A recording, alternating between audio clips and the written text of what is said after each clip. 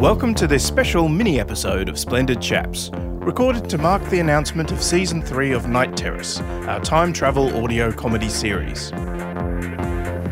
This episode, John Richards and Petra Elliott talk about the most recent series of Doctor Who, Jodie Whittaker and Anastasia Black. You're listening to Splendid Chaps, 2019 edition. So, have we talked to Jodie Whittaker at all yet? We haven't. Chaps? No, the last episode that we did, we looked at the Capaldi reign before the change of Doctor and showrunner as well. And obviously we're not ready yet to talk about the Jodie Whittaker era because we like to wait until it's over. Yeah. And we're trying to be very positive. She's a good actor. I love her. I think Broadchurch is one of those few shows where I would watch it week to week and be happy. Like normally I like to wait until I can do a bit of a run-up and then watch a series so that I don't have that, well, I can't wait kind of vibe. I do think she did an amazing job as the Doctor. But obviously we had also a change of showrunner to contend with and there may be some confusion. Yes, and in fact, change of everything. So, totally. New music, new lenses, new cameras, like everything has changed. So one of the reasons we made Night Terrace was we talked about how we wanted to we thought it should be a female doctor. That was one we talked many times in 2013 about wanting a female doctor. Well, not just a female doctor, but I think we were lamenting the lack of female protagonists in sci-fi in general, or certainly ones that could maybe, I don't know, pass the Bechdel test. Yes, and that was interesting because I remember getting one email about season 1 of Night Terror suggesting that perhaps perhaps Anastasia Black wasn't quite as proactive as they had thought she might be, which I don't know if I agree or disagree with that, but it was interesting that was a thing brought up. I think that could potentially have also been a character arc. Like she didn't want to do anything; she was done with that lifestyle. So maybe she was only doing what she had to do. But yes, I certainly from that is true. It's interesting too. I think that first season of Night Terrace, there's a slight sense of the Clara Capaldi dynamic in that Capaldi needs Clara to be his conscience. And I think that's what Eddie is definitely to Anastasia in that first series as well, which is quite an interesting thing to do.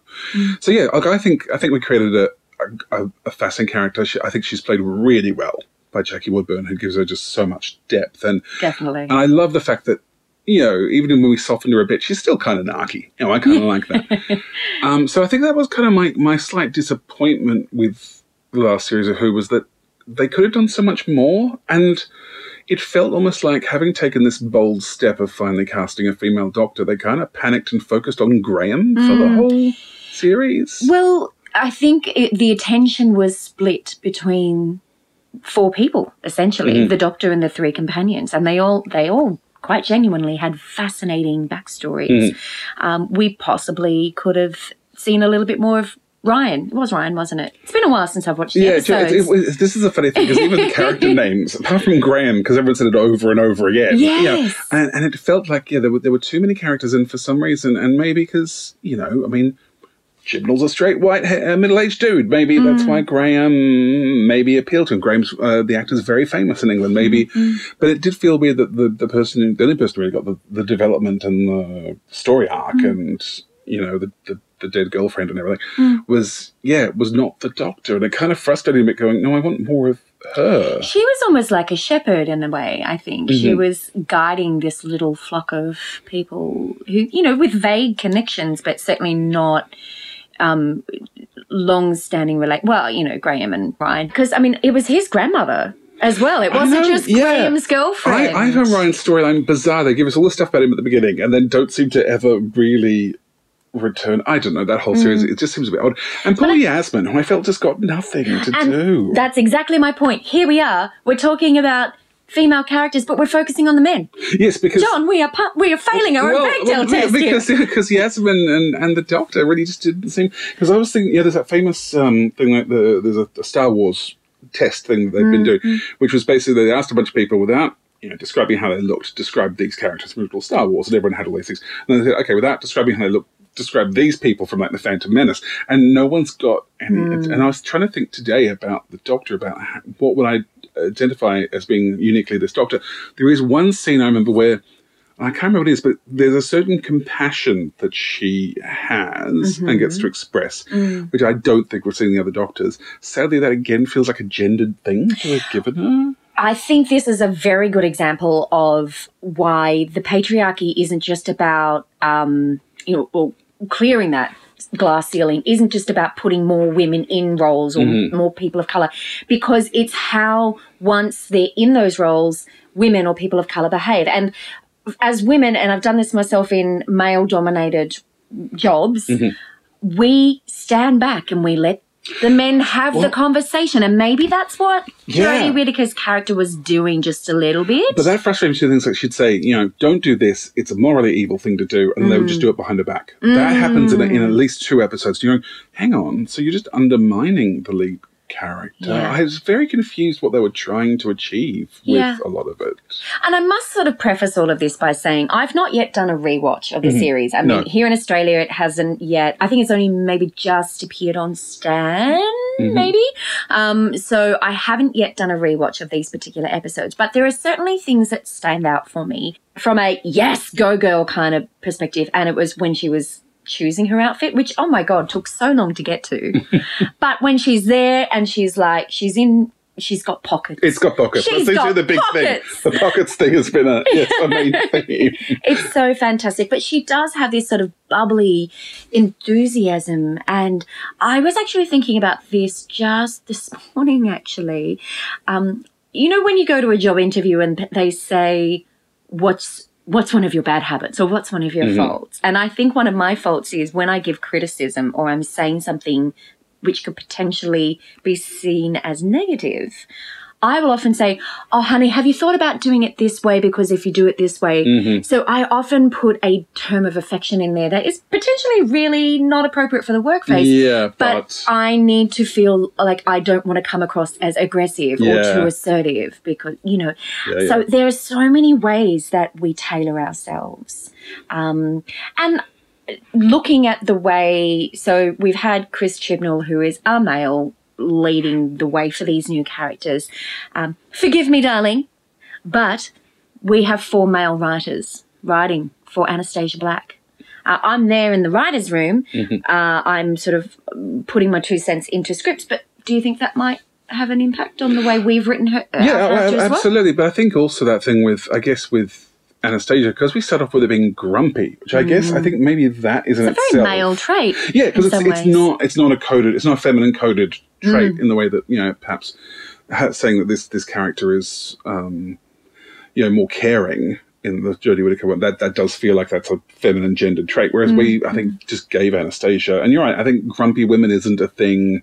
And it's funny how I think you're only ever allowed to have grumpy older women. Like it's also an age thing. You can't have a grumpy young woman. That's actually a very good point. I'm racking my brains. I'm trying to think of any. Yeah. Or the term then changes. They're not grumpy, they're sassy. Yeah, or they're bitchy. Yeah. Or they're, and so maybe it's that as well. But it did feel weird that maybe it was such a big change of everything that they felt more comfortable focusing more on, because we get Ryan's dad, we get Graham's story, and I don't know, but other positive things we should say is the fact that Jodie Whittaker's character is shown as being perhaps an engineer. Like we see her construct things, and there's a sort of theory that each Doctor is a different type of scientist. So that Patrick Troughton's going to be a chemist, for example, and that idea that if Jodie Whittaker's Doctor is an engineer, she's so MacGyver. That's kind of exciting. Yeah, and I'd like more of that. I guess I'd like to see her, doing more of the Pertwee kind of throwing stuff together to create a.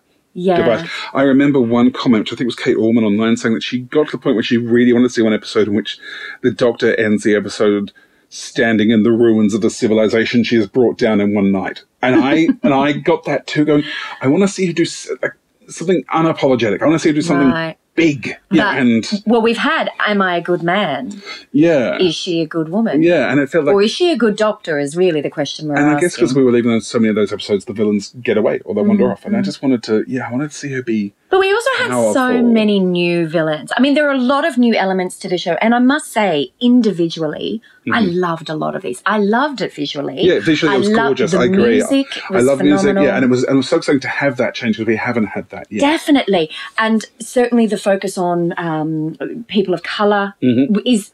All of those things are really, really great. And Ryan and it can Yasmin- feel a bit jarring, though, having everything at once. That could be true. And I think Ryan and Yasmin are such great characters that I kind of wanted a bit more. I mean, to me, I would lose Graham. Like, I just felt like...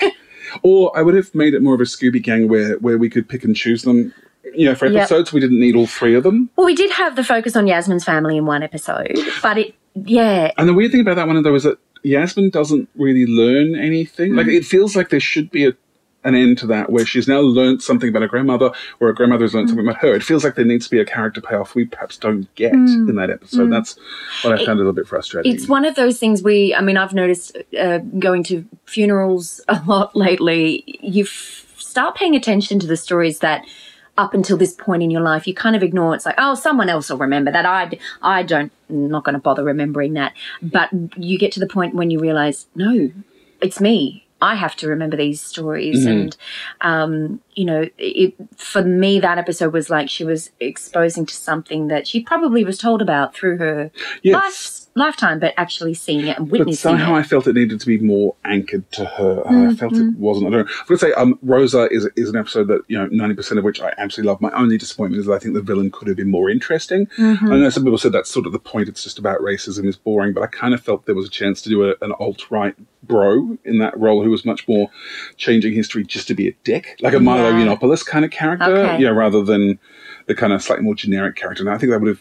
Because also, you notice in the episode where Jodie Whittaker gets that scene with Alan Cumming. So Oh, yeah. the episode with Alan Cumming, the scene she gets with him, suddenly it's amazing. It's riveting because she's been given a great actor to perform again. She's been given something to do. And you're going to go, yes, that's the Doctor. That's what I want more. I want you to give her more of that. Yeah.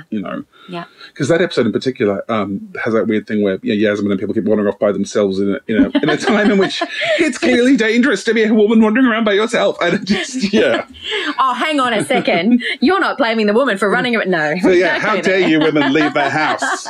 Wings! It's... I think... I think you're right. Assessing Jodie Whittaker's Doctor at this point is... not going to be... Too early. It's too early. Yeah. It's way too early. I think people have dismissed her or celebrated her from points of, well, we have to like her because she's a female, or we have to hate her because she's a female. It's way too early. We need to see how this whole thing plays out. We also had a really odd thing, I think, here in Australia where due to the time change of when it went to air in England... Oh, yes. We got it on a Monday night instead of a Sunday. But at 5 p.m. or something, so no one saw it in Australia. So, the ratings collapsed. Not due to the show itself, but just where it was. Yep. And so many people here don't seem to have even really seen it. So I think there's still, I think it was, I can't remember what time of year it was, but I feel like I was just really busy and I was really struggling to fit it into my schedule as well. Yeah, and I felt that people knew there was a female Doctor now, but no one I knew had watched the show. That was a really odd kind of, it was known, but not seen. Do you think that people were more aware of it who wouldn't have normally been interested in Doctor Who just because of that, the fact that it was such a big deal? Yeah, to a degree, but I also think where it ended up meant that all the casual viewers had disappeared. So, we got people who would watch it on Ivy or whatever who were dedicated fans, but we didn't get that usual, there was like 500,000 people basically vanished from those ratings simply because... Well, it's such a long couldn't see time. it. Yeah. Well, yes, there's that. But there's also, we've been waiting between seasons for such a long time now. And I must admit this year it does feel a bit like... I'm Who-less. Well, I was like, oh, that show still exists, doesn't it? Like, you kind of, it's sort of vanished. It's the 90s again. It's disappeared. Mind you, we're like 4 years between the last series of Night Terrace and now, so I don't know if we can really... It is true.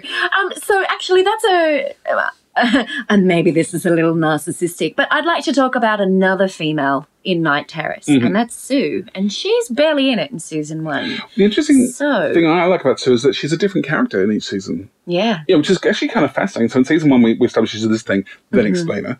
Season 2, we have her as the new character, and then there's a cliffhanger. Yes. Which is going to play into season 3 when we find out a whole other side and she of changes Sue. again, and that has, and also that thing about with Anastasia, we did the same thing. So the first series, she's like, don't want to do this, not interested, just want to retire. Yeah. Second, and in that she decides she's going to be a grey nomad and travel the world. Yeah. Travel the universe. Second season, she's doing that, but still doesn't really want to be involved in these adventures. Oh. And at the very end, through working with Eddie and through being separated from Eddie and her and Sue working together, she realizes that she's in a position where she can be a hero, and she has actively chosen. Do you think it's about being a hero, or do you think it's about helping? Like, is it an altruistic motive for her, or does she... It's altruistic, but I think it's more she's now accepting that she has a certain skill set that no one else has. She has abilities that no one else has. Because I remember in the very first episode, she says, anyone could do this. Yeah. And Eddie says, well, no, they can't. Because You have a whole department waiting. You don't need me. Yeah. But also he says, these are hospitality workers. They've got no way of, you know what to do. And so I kind of like that where... it's almost like she's gone, oh, someone else can do this. And she's gone, well, actually, maybe they can't. And I kind of like that she's gone, no. And also she's realizing, it is an altruistic thing. She realizes she can make the world better. She can make the universe better. Sure. And why wouldn't you? And if she doesn't do it, who will? She's like Greta Thunberg. She's like Greta Thunberg if she was Susan from Neighbours. And now that I would watch the hell out of. Yes. And so I think that is kind of fun that it's her reluctantly and then actively taking on a mantle. And it means that in this third series, we can actually probably have a bit more fun with her walking and stuff going, I'm going to solve this. I think that'll be quite a fun to play with that. Be interesting to see whether she's successful or whether she comes a cropper. I could imagine her overstepping the mark a lot of the time, going, just do this. Because she doesn't have those boundaries of the department anymore. No. Or does she? Sorry, I can't help myself. So I do feel we made a more proactive character. And I really liked in season 2 when we split her up and Eddie, so she gets to realize that Eddie does have skills that she doesn't have, and Eddie gets to sort of blossom a bit more. Yeah, but also we explore the fact that she could have helped someone and didn't, Horatio Gray, and the fact, recognize how much he helped her as well with all his gadgets and things. So, it's almost like it's a bit of teamwork. Yeah. They've come together. They've formed a family in their little home. Yeah. It's funny, isn't it? I was trying to think, because, we were just sort of compare the two of them and that realization that, we do have, we've got 2 companions and there's still enough room. I think maybe it's just, three. Three companions is a little it's just too many, isn't it? Is that because we want the stories to be about the Doctor and not the companions? Or because I think there have been other series where it has become too much about the companions, and I know personally I haven't necessarily enjoyed that. It's almost like the Doctor is at the behest. Is that the right phrase? The Doctor is at the behest of the companions. So they're working for the companion rather than... Yeah. Or they're not emotionally manipulated by the companion, but I guess their objectives are tied into the well-being of the companion. Yeah, Russell T Davies, I think, said that he originally, in that first series, wanted the idea that it was the series about Rose. That was the point, that it was about Rose becoming someone, which is an interesting approach, and it does make sense. At the time, I remember feeling a bit frustrating because I wanted more of the Doctor. Yeah. In retrospect, I can kind of see how it works. I went, that makes sense.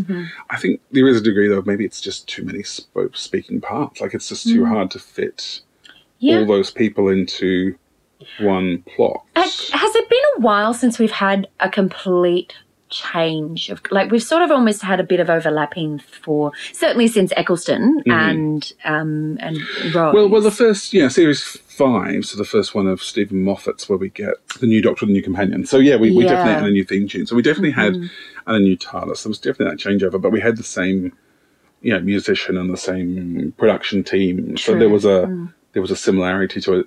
It is interesting. This one has such changing everything. Yeah. And like I said, I really do like a lot of those elements, but it was definitely jarring. It was definitely, I remember thinking, gosh, I do love the sound of this music, and the score, the underscore all through the episodes I really loved, but it felt very different, and you had to work at enjoying it in some ways. I must admit, I almost thought there was a bit of a lost opportunity to have the whole series being about the Doctor searching for the TARDIS. I thought that could have been quite interesting. She loses the TARDIS at the very beginning of her first episode. It did take Yeah. a long time to get into certain elements that we were almost expecting in the first Yeah, episode which as almost well, makes you think that though. if you're doing that, like, embrace that. I don't know. I don't, like you're saying, there's a lot of really great stuff, but maybe it doesn't feel like it's quite melding together yet. Do you think that maybe the loss of not Graham's girlfriend, but Ryan's grandma, Yes, which no one seemed to. Yeah, could we have got to know her character more? Have that sort of loss happen a little later in the someone season? did mention the fact that the first episode starts off with the fridging of a black woman as a kind of terrible way to. Yeah, it's not right. Do you know? It's funny. I was looking at Quark the other day. The were you? 70s American science fiction comedy series, of which only 8 episodes were ever made. And the funny thing is, when you look back at Quark, So we've already doubled that. it's got it's already got this. It's got this amazing thing where some of the decisions. So, like for example, the captain of the ship. So the pilot of the ship is a woman. You go, oh, that's fantastic. But she's often in hot pants and a bra. You know, there's a non-binary. That's how I go about my day. To be There's fair. a non-binary character called Jean, and that's kind of an exciting thing, except that it's just to play up, these horrendous gender stereotypes of what men and women are. And it's that sense of when you go, the idea is really good, but somehow the execution has come out badly. And it's that sense I feel with the series Doctor Who, where we have this, fantastic female lead, and there's, this has got to, Do you think it might have been more interesting to surprise, everyone had been speculating about a female doctor for so long to just go completely non-binary? You're the old Who expert over me. Oh, look, is there space for that in... I think there will be. I mean, I think we need a woman, and then we need a black man, and then we need a black woman. I don't know. I feel like we need more. So we can't go non-binary not straight yet. away? My feeling is that's coming later. Right. Do you know one thing I always loved, the whole thing? I always had that one theory when Eccleston only did that one season, that it would be kind of fantastic if they just replaced the Doctor every year. Like, I would kind of love, this every year. Here's Helen Mirren finally. Here's, And I kind of, when they did the thing with John Hurt, which is so fantastic, I kind of wish we could have more hidden doctors. Like, I think it'd be great if you could do more of these shows in which, so get Helen Mirren in for one episode, but go, oh yeah, she was the Doctor between, Troughton and Pertwee, or so just kind of give us these extra characters who are never going to commit to a whole series, but also then it never becomes, this is the thing about being the first or only female Doctor. Well, actually, no, there were 3 more that you just didn't know about. Take that kind of... Do you think that there's like chance for a spin-off where it's Dr. Y or something? Or it's probably Dr. X, isn't it? But you know what I mean? Like it's the same concept, but we get those different doctors. I know Big Finish did that series of Unbound, which is actually the first thing I bought for Big Finish, and I love so much. And I read somewhere they sold terribly, so they never did it again. But they did this whole series of different actors playing the Doctor. So Arabella Weir played one, and and it was also kind of, they were always like, what if this hadn't happened, or so what if the Doctor didn't leave Gallifrey and Geoffrey Belden played them, or what if the Doctor, instead of being Pertwee and hiding in the what may have been the 70s, was in the current day working at a supermarket, played by Arabella Weir. And it was kind of just such an interesting, and that I think would be so much fun to play with. Sure. And I just wish there was a way you could do it on telly without, I don't know. Can we have Doctor 3.1 and Doctor 5.7? Or I don't know. I just feel like it'd be great to sneak some more in there. Yeah. Doctor Who season 12 finish has been so far away. It feels like it's so far away, doesn't it? I think it's New Year's Day we get a new episode, but I feel like there's been no buzz, and I've kind of forgotten that it even exists. Yeah, that's what I mean. It really feels like it vanished. There is rumour of a Christmas or New Year's I think it's the New Year's, because I remember there being such an uproar about it. Or was that last year? That was it started probably on last year. That started on New Year's, but it might go back to Christmas. It's certainly going back to the same time slot. It's moving away from Sunday, which means here in Australia it will go back to being on Sunday nights. Sunday nights, it was. Yeah. But it's just so hard to know that they definitely were filming recently because, spoiler,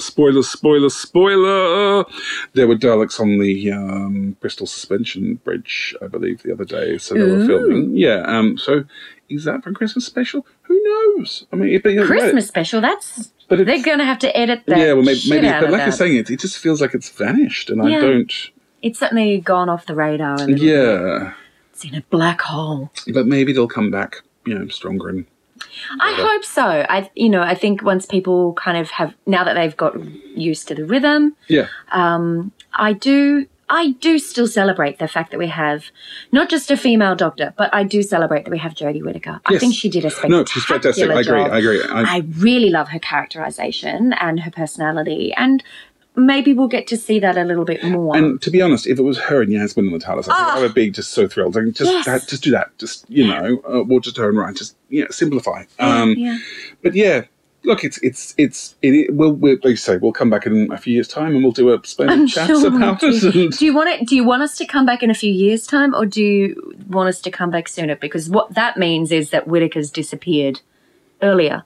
So do you think that we will want a new doctor sooner rather than later? Oh, no, look, I assume she'll do the 3 years, which seems to be the kind of standard. Which is actually 6, timey-wimey. Oh, yeah. Under the current production schedule. Yes, it's that 3 seasons spread across a decade. 3 seasons in a movie. Remember one point in Splendid Chaps we mentioned that we were going through prime ministers twice as fast as doctors? So look, I think she'll probably end up doing the 3 years. And what worries me is that, you end up with that thing where it's the one female doctor. I don't want it to be the one female doctor. Yeah. And I think Jackie Woodburn should be the next one. Yes. Oh, my God, she'd be so great. Yes. Susan How do we make that happen?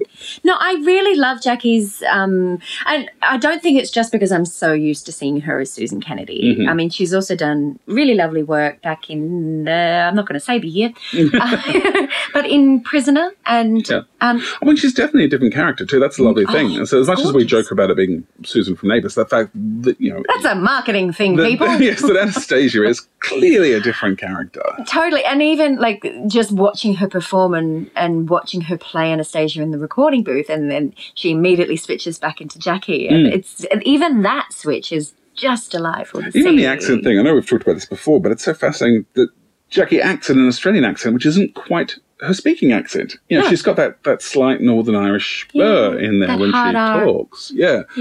But when she acts, she does an Australian accent. Yeah. I find that fascinating in itself. Well, someone said to me the other day, have you got an accent now or something? And I think I do have a performing voice. Mm-hmm. I know, like in various performances, whether they be everyday performances in certain jobs and things, I have a persona, and you kind of just fall into that. I have to take more care in the way I sound. For me, I think it's actually, I nearly failed my acting degree because I had a lisp. A sibilant. Yeah. I didn't know that. Yeah. And here's the funny thing. So first year of, end of the year, actually, I'm not going to give her the time of the day. I nearly failed my voice. I was told that if I didn't get rid of my lisp for performance in the next assessment, which was 8 weeks away, I would fail not only voice, but in turn acting and movement, and therefore have to repeat first year. Wow. So that really kicked me into gear. I had to pay for speech therapy on a university student budget. And I worked my butt off, but it has given me a bit of a hang up about the way that I speak. I hear it a lot. Most people go, you don't have a lisp. What are you talking about? But it is definitely something that when I'm speaking on mic or I'm speaking for a camera or whatever, or, even in a large space where I have to articulate and project, I take more care in what I say. Right. And, of course, that makes me sound different. That's how accents work. When I used to do the radio show, last time I did one of those was on Joy, I used to have a little note in front of me that said, slow down, because I just talk fast and often incomprehensibly. And, I remember when I went to LA and I had a meeting with this agent at CAA or whatever, and she talked fast as well. It was the best conversation I've ever had because we got through twice as much stuff in half the time. It was just an excitement of just bagging this stuff. That thing I was saying about trying to have your performance voice where it's mind this or mind that. And do you know a very interesting thing about how I passed? Because, spoiler alert, I graduated acting school. The assignment that I had to do was great speeches in history. And I chose Pauline Hanson's maiden speech, the first one. Yeah, that's what I performed. Oh, that's interesting. Yeah. So that was very... I thought you were racist. It was the whole, I may be a fish and chip shop lady. And that's it. Hey, you heard it just then. That's a really hard phrase to say. It was, I often think about the fact that I chose that. A lot of people were doing Winston Churchill and all that sort of thing. And I think even then I knew that was a that was a point in history that we needed to pay attention to. Wow, that's fantastic. Wow, I got deep. Well, to round off, anything else we need to say about Anastasia Black or the 13th Doctor or... More 13th Doctor, more Anastasia Black. Yes, okay. I think that's a good I summary. agree with that. Yeah. More of all, please. Thank you. How are we going to do that, John? I would think the best way, not for the 13th Doctor, we have no control over that. I mean, we can watch it. And, but I would say go to the Kickstarter, which is presumably linked somewhere around here, or go to nightterrace.com to follow the Kickstarter for Season 3 of Night Terrace, in which you can give Anastasia Black 8 new adventures, which will be very exciting. She'll be going to places you've never imagined. And I should probably point out, we've had these adventures written for a very long time. We had a meeting a while back, didn't we? Yeah. We had a secret meeting in a library, which they put up on the billboard thing at the front. Do you remember? It said, Night Terrace meeting. And then of course the whole BBC thing happened, which took quite a while. It took a while to kick into gear. Yeah, so we've been waiting for that to happen. So it was very. We had to wait till all of that was finished before moving forward to Season 3. One of the stories on that thing, I don't know what it is. I look at it going, I have no memory of what this was meant to be. Don't know what that was. Sure, it was funny. It'll be good. No, I think I'm super excited for Season 3. I really do hope that we get to tell the tales, not just from Sue's perspective, but, there's a lot of golden nuggets that were planted back in Season 1 that we'll get to explore now. So, so please go to our Kickstarter if you can support us in any way. That's fantastic. If you're financially unable to support us, please share our Kickstarter link. That is also just as good. Definitely. Tell your friends. Yep. Yeah, they don't have to like Doctor Who. If you like comedy, if you like supporting female protagonists, if you like supporting Australian performers and producers and creators, lots of reasons. Yeah. So we're going to drink more coffee now. And until next time we meet. Thank you. It's good. Keep warm. I nearly forgot what it was. Me too. I was like, please keep warm? No, that's not it. It's been a while. You have been listening to Splendid Chaps. To learn more about Night Terrace or to support Season 3, visit nightterrace.com. Splendid Chaps is a Splendid Chaps production.